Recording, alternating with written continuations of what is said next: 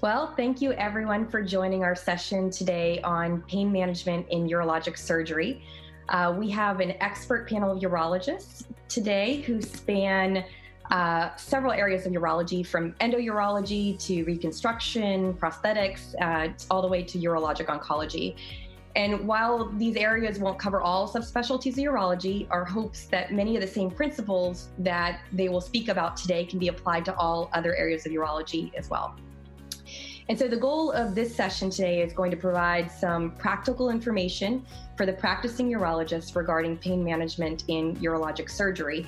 And so with that, I'd like to introduce our speakers, all of whom are experts in pain management in their respective fields. First, we have Dr. Nicole Miller. She is an associate professor of urology at Vanderbilt University, where she specializes in endourology. She's co-director of the Minimally Invasive Surgery and Endourology Fellowship at Vanderbilt University Medical Center. And she's going to be speaking about why pain management is so important to urologists. And she'll also highlight some important aspects of managing patient expectations through a case presentation. Following that, we'll have Dr. Jay Simhan, who's an associate professor at Fox Chase Cancer Center. He's also the vice chair and program director of the Department of Urology at Einstein Medical Center, where he specializes in reconstructive urology and prosthetics. And he's going to be talking more about pain perception and how to use that to design multimodal pain protocols. And then finally, we have Dr. Ben Davies, who's professor of urology at the University of Pittsburgh Medical Center, where he also serves as chief of the urology section at Shadyside Hillman Cancer Center, and he also serves as the director of the urologic oncology program. He's going to be speaking to us more about patient-reported outcomes as they relate to pain management and the use of opioids in oncologic procedures, particularly minimally invasive surgery. So with that, I'll turn the presentation over to Dr. Miller. Thank you so much for this opportunity. Dr. Smith, thank you for that kind introduction. So as Dr. Smith said, I'm going to be talking about pain management in endourology specifically. Kidney stone patients often experience recurrent bouts of severe pain, often leads to emergency visits, and therefore these patients are commonly prescribed opiates, which can lead to addiction, misuse, and also diversion. And so I think there's a lot of interest in trying to minimize opioid prescribing in this group of individuals. Here are my disclosures. So what matters when we think about opiates? I think we can break it down into 3 practical points. The risk of overdose increases based on the amount of opioid prescribed per day. This is demonstrated in the graph seen on the left portion of the slide. MME is the amount of morphine in milligrams equivalent to the strength of the opioid prescribed. Using MME allows comparison between the strength of different opioids. For example, 10 hydrocodone tablets would equal 50 MME. As the amount of MME increases, so does the risk of overdose. You can also see by this study from Shaw and colleagues that the 1 in 3 year probabilities of continued opioid use is linearly increases with the number of days prescribed in the initial opioid prescription. And as you get to about 3 days, that's when the risk significantly increases. Finally, Howard and colleagues have shown that the amount of opioid that's prescribed to patients predicts how much they're going to consume. So we know that if we give them more, they will be at higher risk of overdose. If we give them a longer duration, they're going to be at risk for persistent use, and if we give them more, they take more. So this is what matters in opioid prescribing. So if we look specifically at endourology, this study from Tam and colleagues looked at persistent opioid use following outpatient ureteroscopy as an endourologic procedure. And they found that 1 in 16, or 16.2% of opioid naive patients developed persistent use after ureteroscopy. And as we discussed in the previous slide, those that were prescribed more opioids at the time of ureteroscopy had the highest risk of persistent use. Our investigators here at Vanderbilt also looked at postoperative doctor shopping following ureteroscopy. In this retrospective study of patients undergoing ureteroscopy, we used the Tennessee Controlled Substances Monitoring Database to identify the number of postoperative narcotics prescribers for these patients. And doctor shopping was defined as more than one narcotic provider within 3 months of surgery. 24% of patients had narcotics prescriptions by more than one provider. And when we used a multivariable logistic regression model to look at predictors of doctor shopping behavior, we found that preoperative narcotic use, psychiatric history, and an educational status that was lower was associated with this behavior. In a follow-up study, we also looked in our ureteroscopy population at predictors of increased use, again in the ureteroscopic kidney stone population. Using the TN-CSND, we identified that 12% of our ureteroscopy patients got additional opiate prescription within 30 days following ureteroscopy, and 7% got prescriptions past 60 days. And again, logistic regression revealed that the factors associated with increased use were patients being preoperatively exposed, having increased number of prescriptions, the number of days we prescribed them, and the number of unique providers. So in the studies I've discussed so far, I think I've shown you what the increased risks are for persistent use. But we also know that there's a lot of variation in opioid prescribing. This study, using a private insurance claims database of over 49,000 patients, showed substantial variation in the initial opioid prescribed. As you can see by the figure here, patients who were undergoing cystoscopy and stent insertion often got the same amount of narcotic as a patient having an open cystectomy or nephrectomy. And I think that this tells us that it's probably more our prescribing behaviors than patient need that results in this variation. When variation in opioid prescribing was looked at specifically for the endourology patients, this study, using the National Women Veterans Cohort Study, looked at over 1,500 patients. And the median duration of an opioid prescription was 10 days, with a median MME of 180, which is equivalent to about 24 Percocet tablets, although there was substantial variability in prescribing from 140 to 300 MME. PTSD was one of the diagnoses that was associated with a higher dispensed dose. But interestingly, the type of surgery was not predictive. So patients having a minimally invasive procedure like ESWL were often given as much opioid as a patient having a more maximally invasive procedure like a PCNL. So I think I'm going to use this case presentation as a platform to describe how we can do better and how we can minimize opioid prescribing. So this is a 45-year-old male who came to the emergency department with left flank pain, nausea, vomiting, and gross hematuria. He had left CVA tenderness on examination, and the laboratory analysis demonstrated normal renal function.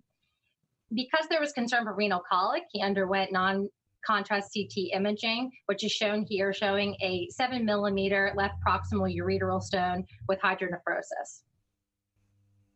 So that begs the question, when you have a patient in the emergency room with acute renal colic, what is the best treatment for pain management? This has been addressed nicely in the EAU guidelines, which cite level 1B evidence, showing that non-steroidal anti-inflammatories are superior to opioids for acute renal colic. This is due to the fact that they provide equivalent pain control, but are associated with fewer side effects and fewer need for rescue analgesia. And so I think it's a strong recommendation that for this patient group, we want non-steroidal anti-inflammatories first and opiates second. And I've listed here the common non-steroidal anti-inflammatories that are used.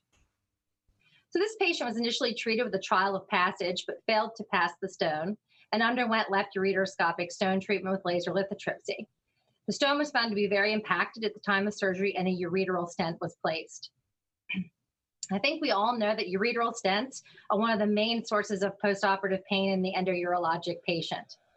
There is a lot of evidence for using non-narcotic agents for pain control following endourologic procedures.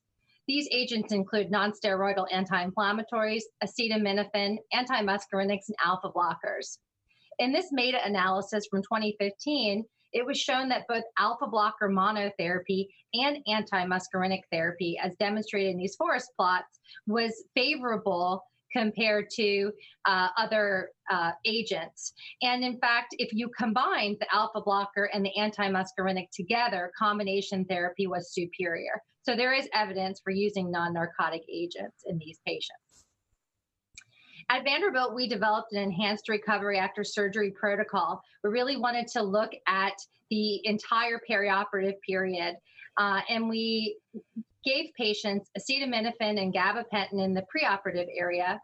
Intraoperatively, patients were given non-narcotic anesthesia. We used B&O suppository and ketorolac intraoperatively. And then on discharge, we used a multimodal regimen, including a nonsteroidal, acetaminophen and ibuprofen. We used antimuscarinic of oxybutynin and an alpha blocker of tamsulosin. Utilizing this ARIS protocol, we were able to show a 90% reduction in our total 30-day postoperative opioid prescribing without any adverse effects on patient outcomes or postoperative unexpected clinical encounters. Other groups have looked at non-opioid protocols for stent pain specifically following ureteroscopy. And Sobel and colleagues showed that 73% of their patients could be discharged without opioids. Again, with no difference in emergency room visits, telephone calls, or refill requests. What I like so much about this study is there is a major emphasis on patient education and the multidisciplinary buy-in in order to reduce opioid prescribing and utilization. Investigators from Johns Hopkins published recommendations for opioid prescribing following endourologic and minimally invasive urology procedures. This was based on an expert panel consensus. They're noted here. And they were specifically looking at opioid naive patients without chronic pain conditions and recognized that some patients do not want or require any pain medications. And so the minimum amount for opioid prescribing in these procedures should be 0. So I think take-home message for the endourology patients is that they're a unique group that are at particular risk for opiate exposure. The amount that we give them really predicts their risk of prolonged use. When possible, non-steroidal anti-inflammatories are the preferred analgesic for acute renal colic, but we need to be mindful of preserved renal function. We want to use multimodal approaches. And when we use non-opioid or reduced opioid protocols, there's no adverse effects on patient-reported outcomes. So I thank you so much for your attention and for this opportunity. Thanks, Dr. Miller. That was incredibly helpful. I think we all, as urologists, take care of kidney stone patients. So I think your suggestions on your multimodal pain regimen is very helpful. You touched upon patient buy-in, and I was wondering if you could expand on that a little bit. What's the importance of that? And to the practicing urologists listening in, what would be your suggestion on how to obtain that buy-in? Yes, thank you. That's an excellent question. I don't think that you can overemphasize the importance of the patient being part of the pain management strategy. I mean, we have to not only educate the patient, but we also need to provide realistic expectations, meaning surgery is painful and postoperative pain is temporary. So our goal should be to get them back to routine daily activities rather than necessarily making them pain-free. And I think when we do that, they feel part of the solution, and that's very powerful. And particularly in the kidney stone population, where they may have been given opioids in the past, you really need to have them accepting to try something new. Absolutely. But I think overall, everyone wins when we give less opioids. Thank you. Thank you so much. Of course. So our next speaker is Dr. Jay Simhan. I've already introduced him, but he's going to be speaking about pain management in terms of pain perception and multimodal strategies specific to prosthetics and reconstruction, but I think also applicable to other areas of urology as well. Thank you, Dr. Simhan. Thanks again, Dr. Smith, and certainly the panelists. I know it's really an honor to present, and to the AUA for the invitation to present today.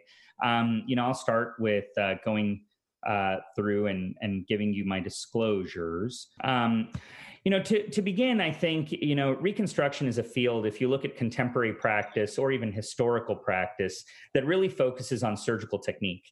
And so when I first started my practice, we were sent cases like this, where this is a Fournier's patient that really presented motivated for a penile implant. And a lot of times patients really get caught up in the can my operation be done please look at me, doctor. And I really was focused on that when I started out my practice. And what I ultimately found was the challenge of taking care of them postoperatively. And, I really struggled in managing patients that had such difficult operations, and doing the operation was one part of it, but getting them through it was actually a significant challenge for me. And so as I tried to sort of grapple with all of these patients that were calling my office with pain and pain issues, I tried to understand the problem. And really for me, my hope is to try to convince you of multimodal strategies to control pain in your patients. And so this is just a med school 101 sort of characterization of how at least I understood pain. And so pain is ordinarily perceived from local inflammation. There are numerous inflammatory mediators that are released. These are, again, things that we all learned in medical school: bradykinin, prostaglandin, substance P, histamine. These have various targets along the spinal cord and supraspinal centers, and then ultimately patients experience pain. So it stands to reason that if you're able to create a multimodal strategy that targets these numerous inflammatory mediators along the way, you can create a scenario where you're able to control patients' pain. Unfortunately, when you look at the body of literature done throughout reconstruction or prosthetics, you might notice, though, that a lot of the pain management series previously tried to really control pain perioperatively. But for the things that Dr. Miller, I think, really nicely presented to us, it was very challenging to find studies, at least in my field of reconstruction and prosthetics, that really looked at validated ways of assessing pain, follow-up of patients' pain, as well as using a generalizable strategy to managing pain. And so we were fortunate to come up with a protocol to really look at this in a very small cohort. But I think where we were more fortunate was to be able to develop a prospective multi-institutional strategy in prosthetics patients of incorporating a regimen and then comparing it to an opioid-only cohort for pain control. And, once we were able to get this published, I think this is something that we have incorporated, certainly in my practice, but I think other implant surgeons, other reconstructionists, and then even throughout our department from a quality improvement standpoint, we continue to do. And so let me sort of walk you through what that is. Similar to what was discussed earlier, this is pre-medicating patients in the holding area to sensitize the pain receptor with acetaminophen, using neuropathic pain control with gabapentin, and then meloxicam or celecoxib for a long-acting NSAID for pain control. You would then dose augment that with an intraoperative nerve block and then continue those medications on a scheduled basis postoperatively. And of course, you can still write sort of oxycodone for breakthrough pain, but in the penile implant patient, the goal was to actually reduce our administration of oxycodone. And you can use these kinds of pain scores that have been around for many, many years. And ultimately, what we were able to demonstrate was a dramatic improvement in pain reduction perioperatively. But I think more importantly, we were able to look at this sort of from the number of narcotics patients were given and show a dramatic reduction, not only in the amount of narcotics prescribed, but in the number of refills required. And so multimodal analgesia, at least for us, was seen as something that can work. And it was something where we were able to incorporate, this type of strategy in managing patients to really traverse the entire recovery period. Other things that, for us, I think that are important and I think is translatable to other fields within urology is really this concept that also Dr. Miller touched on, is that really patients require less opioids and they perceive pain less with non-opioid management strategies. And so, for us, as I was mentioning earlier, from a quality improvement standpoint, we were able to utilize this type of trimodal therapy in most patients, unless there were contraindications. And I'll talk just briefly about how we titrate up gabapentin in our patient population with fairly good results. So here's a quick case of a patient that I wanted to sort of go over that might illustrate a few of these points. this is a 58-year-old patient that underwent a robotic prostatectomy several years ago. They had failed conservative management for their erections and ultimately presented for a penile implantation consult. And this is a highly motivated patient whose past medical history is notable, though, for back pain as well as preoperative oxycodone use at baseline. And so the question really becomes, what factors do we look at in a patient's preoperative history that's significant in regards to their postoperative pain management? And how do we use that to really counsel patients regarding management during informed consent? And, I think it was talked about just a few minutes ago about the importance of buy-in. But I think for us, what we've really looked at is understanding what level of narcotics pain medicine people are on before surgery, and being able to query that through our statewide database has been actually very informative in managing patients postoperatively.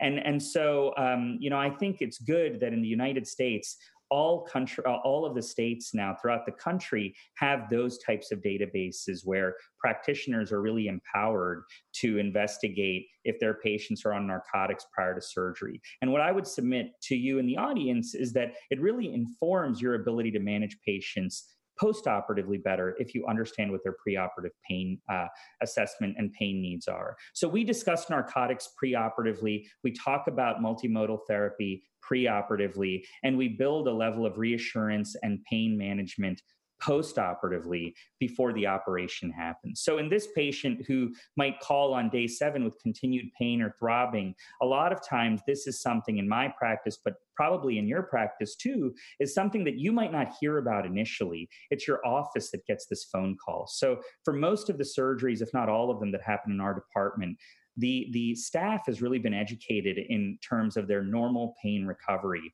following that type of an operation. So for someone who has pain day 7 following a penile implant, a lot of times we have sort of embedded and educated within our staff to really provide a level of reassurance for patients and also re-education in terms of what their normal pain recovery would be following that type of an operation. But even yet, if you were to have a patient that continues to have pain, how do we manage it? This would be a scenario where I was mentioning earlier, where we would actually work towards titrating gabapentin up first in terms of pain control. So, one of the big side effects of gabapentin is actually drowsiness. So it's something that we have instructed our teams to integrate in patient dosing to start at night.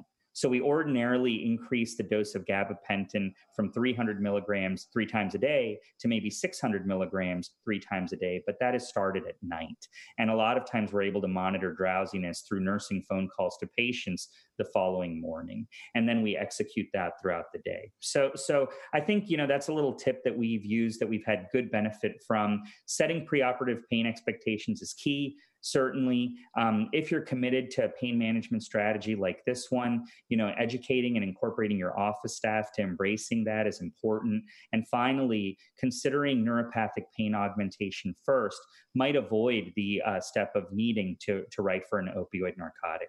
Again, I want to thank the panelists and Dr. Smith, and I'll look forward to Dr. Davies' talk now as well. Thank you, Dr. Simhan. A quick question. I was wondering if you very briefly talk about the importance of that preoperative assessment of their opioid use. We're all busy. The practicing urologist here is probably thinking, yet another thing I have to add to my protocol, what I have to do. And are there any suggestions of where to get started, how to make that very efficient in your practice so that you're doing this regularly, but also doing it in a way that is efficient? Yeah. So for us, we all live in a world of an EMR, and in our EMR, it's been simply setting up an order set, and so that's something that we've done sort of in the office practice as well as in the inpatient practice in order to execute outpatient and inpatient medications. And also part of that EMR is to be able to look up and investigate prior narcotics usage. And so that's all part of what we've incorporated as a part of our workflow. And again, some of it is habit forming, and it shouldn't be tedious. And I think we live in a world where it doesn't have to be. Great, thank you. All right, our final speaker is Dr. Davies. He's going to be speaking to us about patient-reported outcomes in pain management. So Dr. Davies, please. Hi, guys. Thanks for inviting me to this wonderful group of people, giving me 5 minutes to talk. That's probably adequate for my level. And I noticed there's 3 Pittsburghers here and 1 person from Philadelphia. Love that. That's classic. Very well represented. Well, thank you. I have no disclosures. I don't take money from pharma. And I'm going to talk a little bit about my approach to minimally invasive surgery, specifically prostatectomy, but also nephrectomies. And unlike some other disciplines, we really can get away with safely not giving narcotics. And it's probably a nature of what we're doing and having small incisions. And really, I'm an advocate and have been for years for no narcotic surgery. And I'll run through a little bit why that is. I like to think of myself as a humanist. And my topic today is going to be about not hurting patients. And that may seem like somewhat of a contradiction, not to give narcotics and not to hurt patients. But really, the reality is that people out there listening to this lectures should realize that by not giving narcotics, you're not going to hurt patients. In fact, they're going to do great. Let's just start with my case presentation. This is a 55-year-old with group grade 4 prostate cancer. He had a history of pain problems and had IL-4 fusion and was on Percocet on and off. And then he went through informed consent with me to have a prostatectomy. And he knew I was kind of a non-narcotic advocate and had a lot of anxiety, understandably, about that kind of approach for him. And I basically use the tools that have already been elaborated by Dr. Miller and Dr. Simhan. And that is, I tell them what's going to happen. And we're going to use a multimodal approach, very similar, but with worse slides than Dr. Simhan. And, we give Neurontin and Tylenol, sometimes Celebrex. Sorry, I don't have the shoot in there. And then we use a single shot of ropivacaine with Decadron and Prestex. We do total intravenous anesthesia with propofol and ketamine. This is the standard thing most hospitals will do now. And then they get Tylenol, Motrin, and that's it. There's really not anything more complicated than that. And it's really set up in preparation for what's going to happen. I've been doing this for years and years, and many of these patients will go home the same day. Probably about 50% leave in the afternoon after their prostatectomy. So you may think it's crazy to use no narcotics, but let me just start you with lower opioid consumption until we get to the no narcotic consumption. And this is a relatively famous, at least in our worlds, in the pain world, famous study of the New England Journal headed by Chad Brummett, our friends from the University of Michigan. And this is just, if you just look in the middle line here, this is when they released their guidelines for their general surgeons. These are in large general surgery patients with big surgeries. And they released a set of guidelines. And you'll notice that the opioid consumption dropped off magically in the bottom. I mean, really, really plummeted to very, very little oxycodone use by patients. And you'll just see an absolute straight line of satisfaction and pain scores. So I thought this was dramatic, and that's great, lower opioid consumption. But Dr. Davies believes in no opioid consumption. And we've done several large prospective studies, some of which are going to be published in large literature soon. But I'm going to give you a preview to some of it. And this is the sort of a nested study within a larger study of prostatectomy patients. You can see I'm in the non-opioid in the white, and my colleagues are in the opioid section. And this is validated pain surveys, not just visual pain scores, but a very large validated pain survey, which has about 25 questions. And I'm going to go through just the domains here. So what about just pain? Am I hurting my patients by not giving them narcotics? Well, just cast your eyes across the score here. Least pain experience, actually the opioid people may have gotten a little bit more, but that's not statistically significant. Worst pain was equal. Persistent pain was equal. Time and severe pain was equal.